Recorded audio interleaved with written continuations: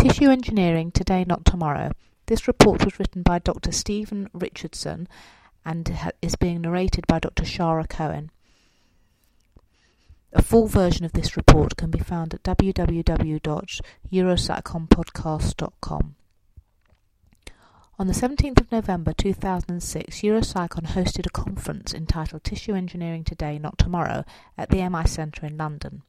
The conference covered some key issues in tissue engineering, including the use of embryonic and mesenchymal stem cells, the development of new generations of biomaterials and scaffolds, and the use of methods which will allow the implantation of tissue-engineered constructs without invoking an immune response.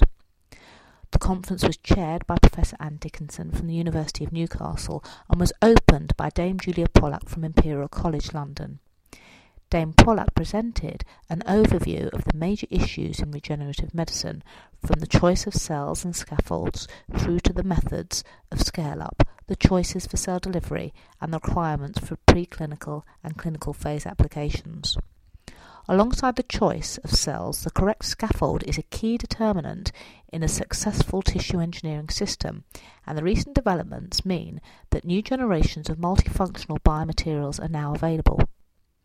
Several talks throughout the day covered this theme, with Professor Ashamanki from Keele University giving an overview of the various generations of scaffolds, from the first bioinert biodegradable scaffolds to the more recent third-generation biomaterials, which are tailor-made and incorporate bioactive molecules which can aid cell division, differentiation or matrix synthesis, and can also help prevent infection at the implant site.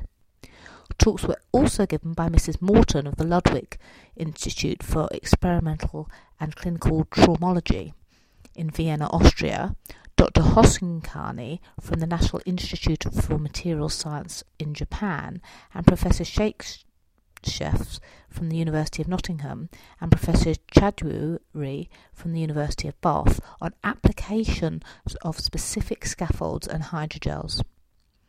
A number of presentations throughout the day also covered the issue of immune rejection and transplanted cells and tissues.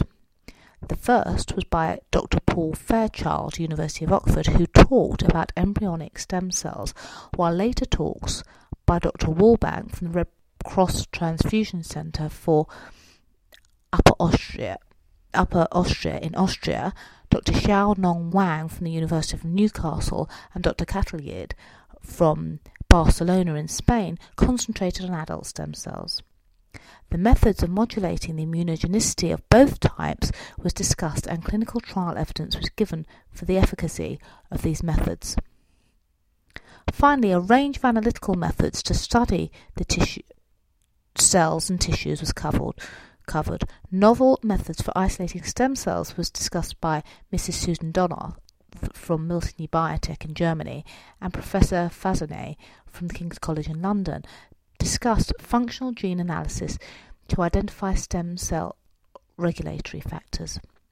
Dr. Catherine Saraf from Westminster University discussed analysis of the effects of load on cells, and Dr. Andre Neves from the University of Cambridge described MRI-based methods of analysing engineered tissues.